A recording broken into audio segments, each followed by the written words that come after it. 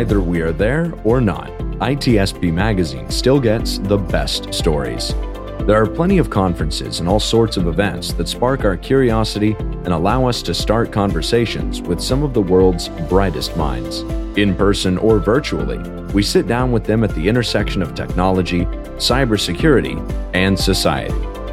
Together, we discover what the synergy of these three elements means for the future of humanity.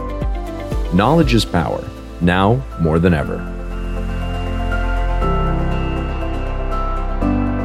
CrowdSec, the collaborative and open source cybersecurity solution. Analyze behaviors, respond to attacks, and share signals across the community for free. Let's make the internet safer together. Learn more at crowdsec.net. EdgeScan offers continuous vulnerability intelligence as a service, accurately identifying vulnerabilities and exposures across the full stack. All threats are verified by cybersecurity experts, providing exploitable risk and remediation guidance, virtually false positive free. Learn more at edgescan.com. Pentera, the leader in automation security validation, allows organizations to continuously test the integrity of all cybersecurity layers by emulating real-world attacks at scale to pinpoint the exploitable vulnerabilities and prioritize remediation towards business impact. Learn more at www.pentera.io.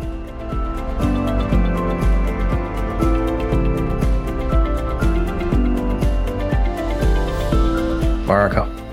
Sean. It's the trifecta. The What's third time's a charm. I don't know. What?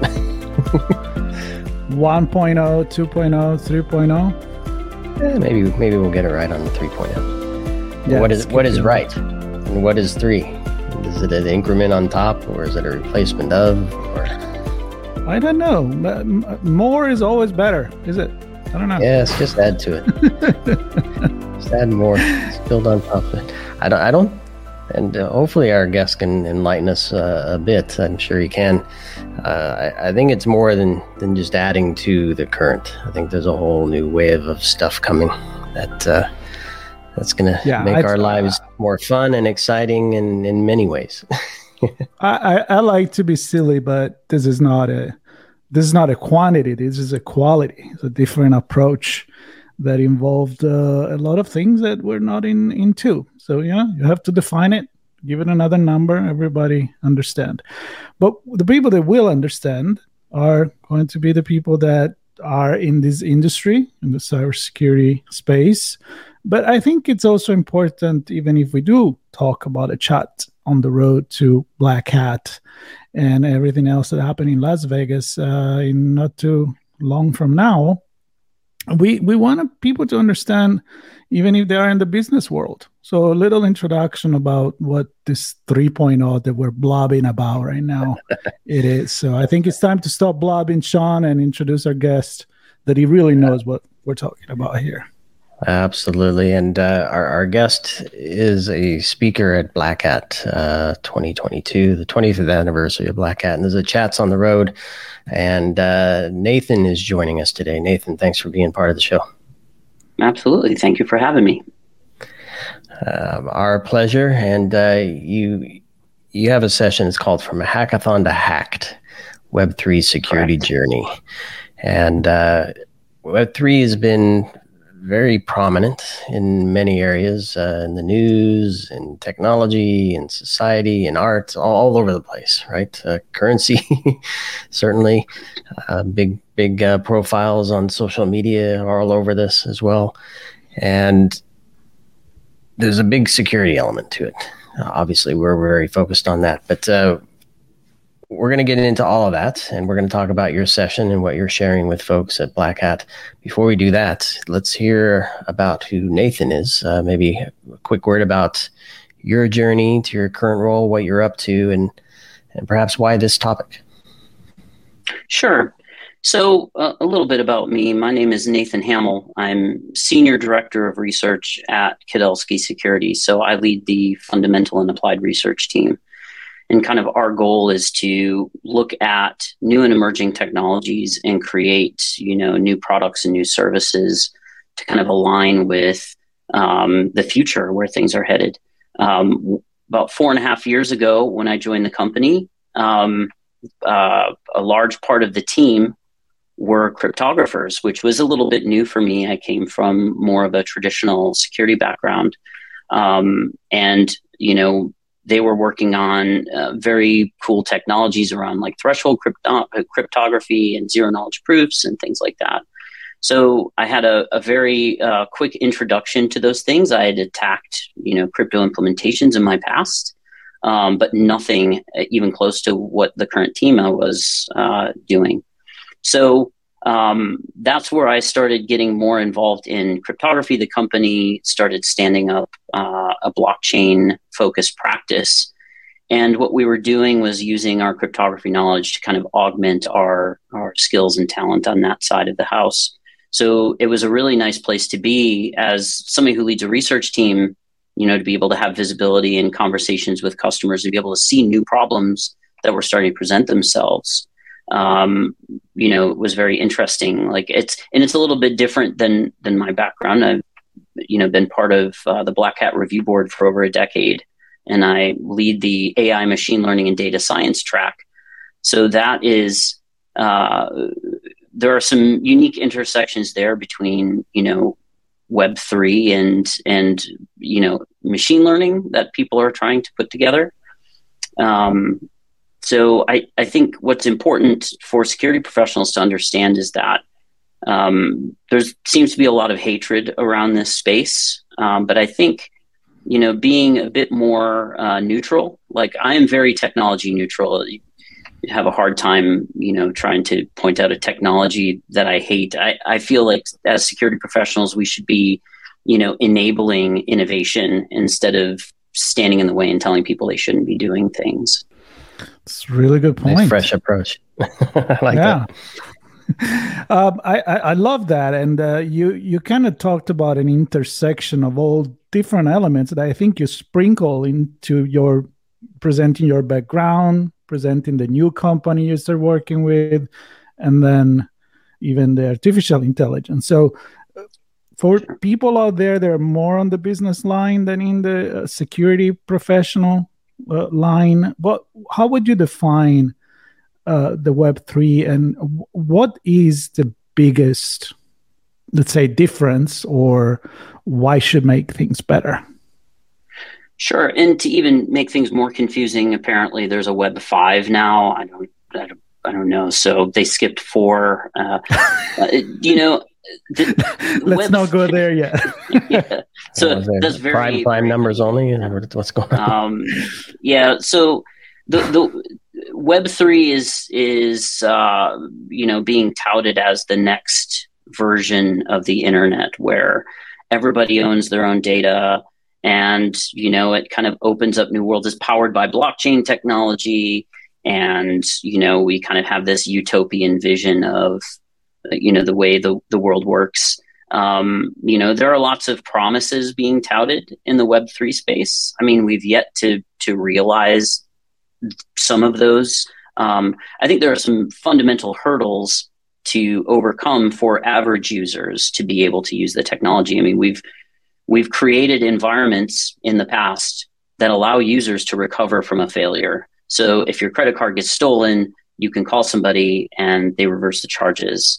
If you forget your password, you can call somebody and your password gets reset. But in this space, if you get scammed and you lose all your money, you don't really have a recourse. Like you can't get your money back. And in the space, the community basically says, well, that's terrible, but it's just how the system works. So I think people would be, people aren't really tolerant of that currently. And I think that that's an active area where there's some investments being made, because, this doesn't work without onboarding a lot of people. Nobody wants to be on the social network with 5 people. People want to be on the social network with 1 billion people. People don't want to shop at a store with only 3 things. They want to shop at a store with thousands of things. I mean, these are things that we know from the past. And in order to kind of open these projects up to a larger audience, there are some technical challenges to be addressed. And I think this is a good. So people may look at this and hear about the scams and the millions and millions and millions of dollars being, stolen, and wonder why anybody would want to use this. I think what we tend to forget is that what we're really seeing are a series of technology experiments playing out in public. I mean, that is not something we're used to seeing. Usually, if you're ideating a new piece of intellectual property, you kind of have a stealth mode, you onboard a small amount of users, you get feedback, you do iteration, and then you plan for like a formal launch.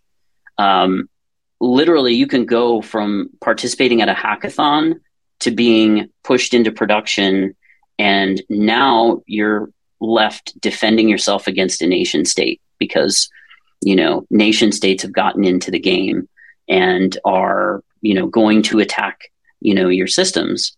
Or shouldn't say your systems, although that could be the case. We saw that with the Ronin validators attack, but they're going to attack your project. And since everything is wide open, it's right out there in front of everybody. It's obviously a ripe target for people to go after.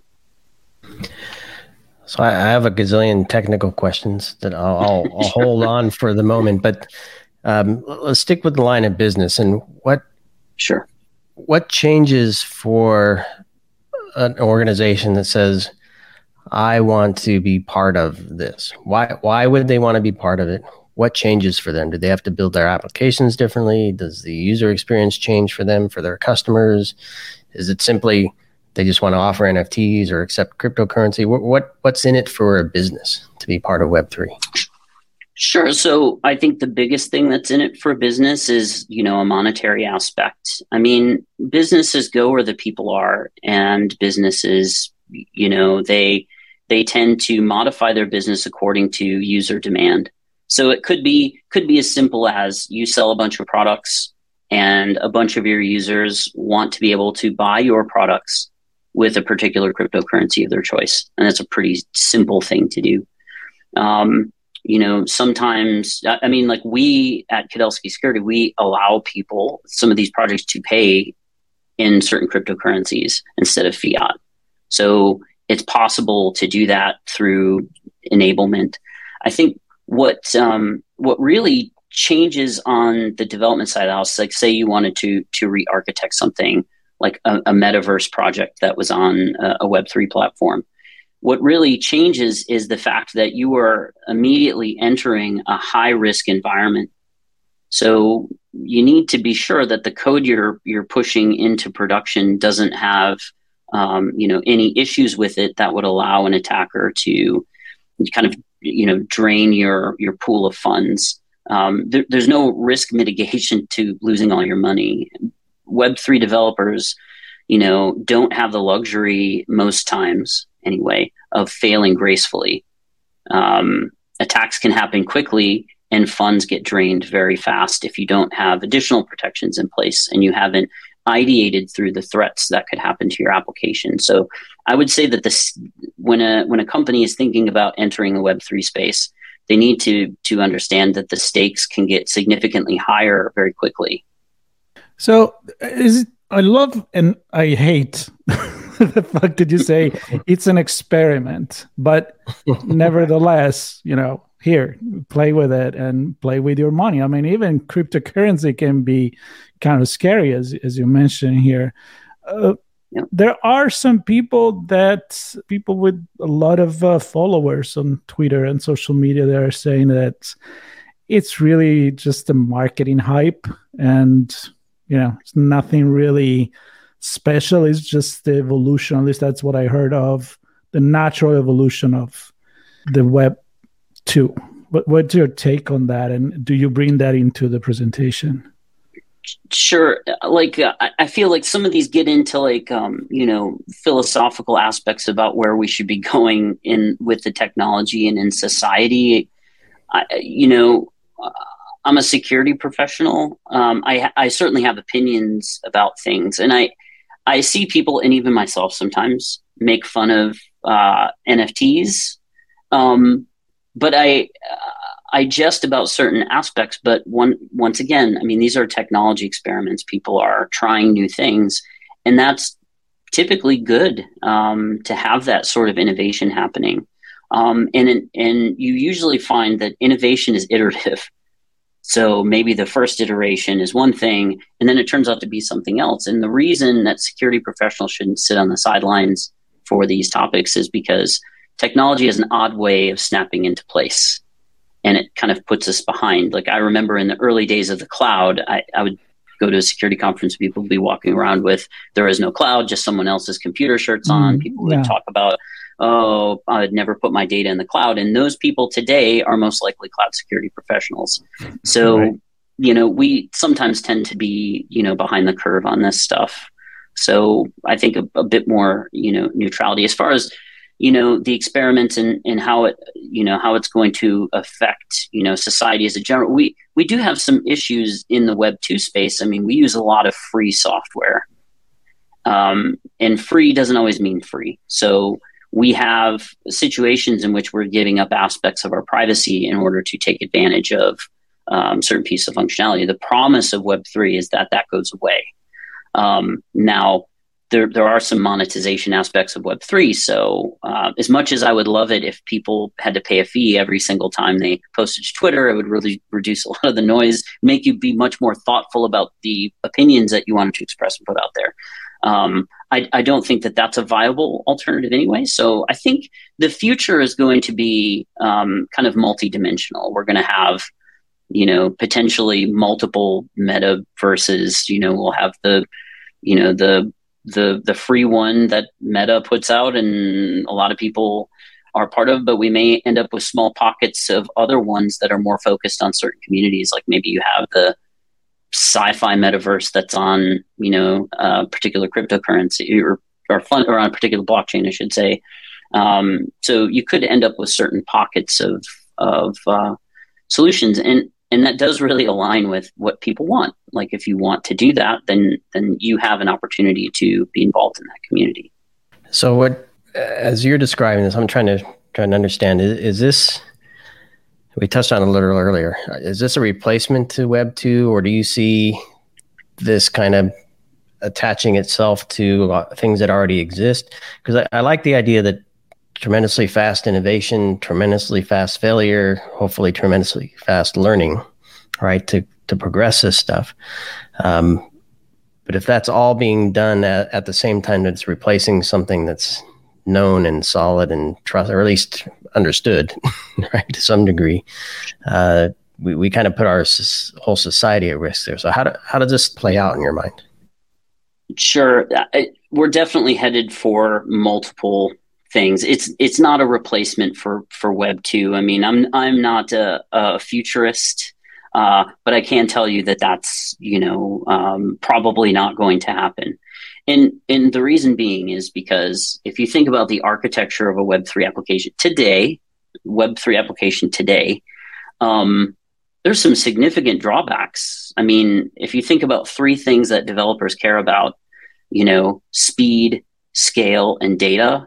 Those are three things that blockchain technologies are very bad at. Like you can't store massive amounts of data on a blockchain. It's just not realistic. First of all, it could get very expensive. And so people find ways around that. So instead of storing data on a blockchain, they store a reference and then they use something like IPFS. Same thing with scaling. So we end up seeing like people, the core chain isn't fast enough. So they build their own chain that runs on top of another chain to add, more performance. People want to use their Ethereum on Solana. So they build, cross-chain bridges that allow you to use, for example, platforms. And the interesting aspect here is that although core blockchains have been fairly resilient, where you really see the devastating attacks is quite often on these applications that run on top of the chain and provide some of this extended features and functionality.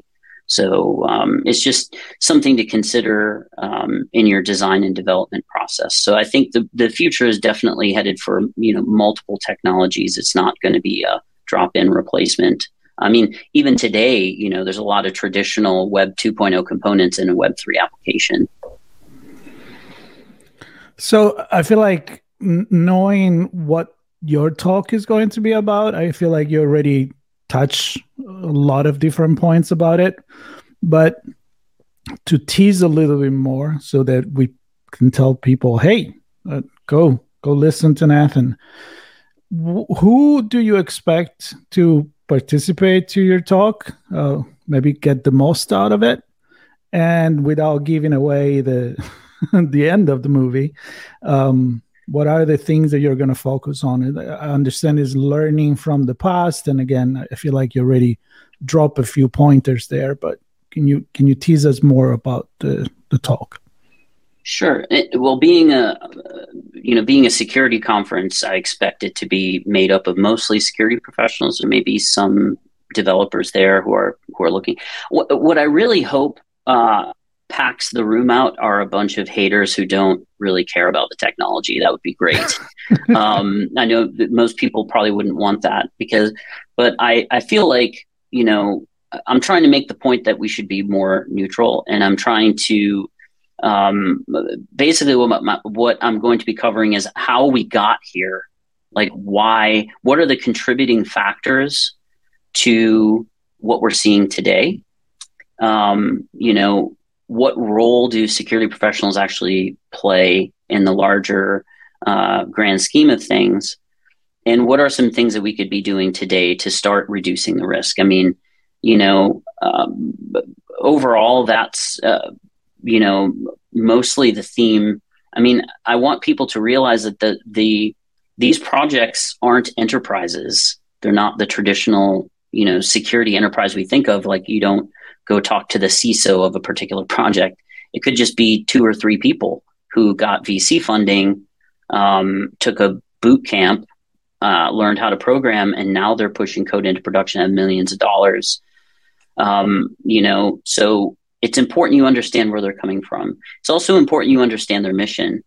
Because if you have a misalignment with what they're trying to do and what you're telling them to do, security always loses that conversation. We know this from the past, from traditional software development. So we have to find unique ways to work with them. The other interesting thing is we haven't found all of the vulnerabilities in the Web3 space, which I think is kind of cool. It leaves the door open for a lot of extra research. Yeah, one left. We got one more to find, and once we find that one, we'll be done. Because what we're seeing in this space is a lot of exploitation of like financial protocols. So a team will come up with a new protocol, they'll implement it, and then not understand how it can be gamed. So there's a fair amount of new things. There's a delta between traditional application security and the Web3 space, but it's not a monumental delta. Like, there's a lot of traditional security knowledge that we can modify and apply to the space, as long as security professionals start to understand, you know, what different DeFi applications are, you know, what a cross-chain bridge is and how it works, what is an automated market maker, you know, what is, you know, an Oracle provider, and how does consuming an Oracle in your application potentially lead to problems? I mean, these are different things that are kind of new. And you know, you kind of have to understand in order to provide security guidance around that. A lot to absorb there. And I just think, I mean, we often joke that security is the department of no within an enterprise. And what it sounds like is security is trying to be the department of no for society. That's not gonna fly, right? Because this stuff's gonna happen regardless, right? People are gonna build it. People are going to try it. Some's going to work, some's not. I've never got the no thing. I think it feels good to tell people no, but in the end, people do it anyway. Like, even today, you still have people who are like, no, we don't have any cloud resources. And then you talk to a dev team and it's like, no, we have cloud resources all over the place. Okay. So I think there's a fundamental disconnect here. I think security is changing, whether security professionals change or not. Like, we are entering a future of advanced customization, which means that security really needs to adapt to these new challenges. So every time, new emerging technologies come along, every time a new, method comes along, like we need to learn and adapt. So if we keep doing the same things over and over again, we are going to find that the steps we're taking are less relevant. So that's why I think a new challenge, new technologies are a great way of exercising flexibility and learning how to cover the gap between your current knowledge and what you need to know to enter a new technology. I don't know if you're hoping to, in addition to the understanding of this space and the role security plays in, I don't know if your goal is to also make a lesson for us or get us to think differently, because it sounds like as a security professional, we need to kind of take a step back and think about where things are headed, our role in helping to let it go there safely versus trying to apply the things we've done for the last 30 years to the new world that's upon us. Yeah, I would hope that's part of the outcome.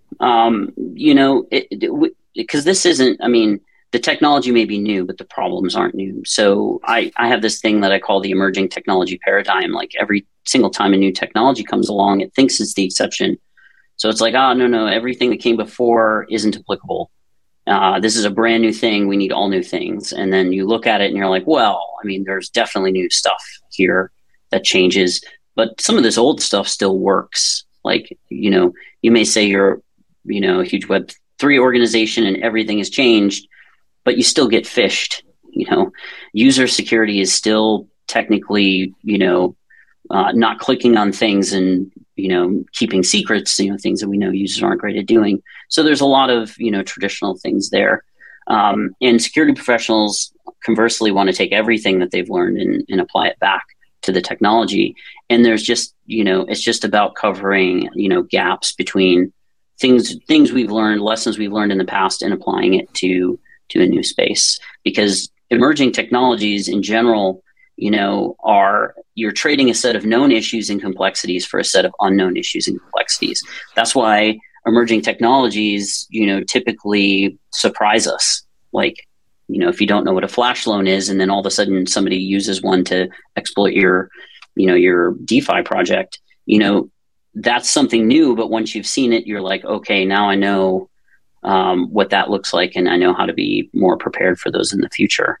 So, we're still learning the side of the house that's like, hey, these are the unknown issues and complexities we're kind of dealing with. Yeah, I love this because actually these things are very sociological and psychological and philosophical. So I mean, you're telling this story. I'm like, yeah, learning from the past. Yeah, we're not that good at it as humans, but yeah, maybe. And building on top of what we already have. I think this is the lesson. Again, it's like marketing is going to tell you that there is this new shiny bright thing that's going to resolve all the problems. Forget about everything. That's it. And that then humans will teach you that, yeah, you can work on the door, but if you leave the window open, what the hell is the point, right? So I love how you're connecting this and of course connecting the past. Definitely intrigued by listening and watching your presentation. Sean, have you learned something from the past? Yeah, I'm always learning, and today is no different. And I want to thank Nathan for helping with that for sure. And I'm definitely intrigued to be part of this session. Hopefully, get to listen and hear some of the hate. Hear some of the conversations that come. I'm inviting people to throw stuff at me or something like that. It's always great. Yeah. That's right. I hope that's not the case. No, I think a lively conversation will ensue. No question about that. The session is from Hackathon to Hacked, Web3 Security Journey. Nathan Hamill from Kudelski is leading this at 11:20 local time on the 11th of August. That's the Thursday at Black Hat. So hopefully you'll join Nathan there and some of your colleagues and peers and others in the group. And for those listening, we'll link to that session so you can get access there and register for it. And of course, if there's anything else that Nathan wants to share, resources that would be helpful for people interested in this topic, we'll include those in the link show notes as well. So thanks, Nathan. Marco? Thank you very much for having me.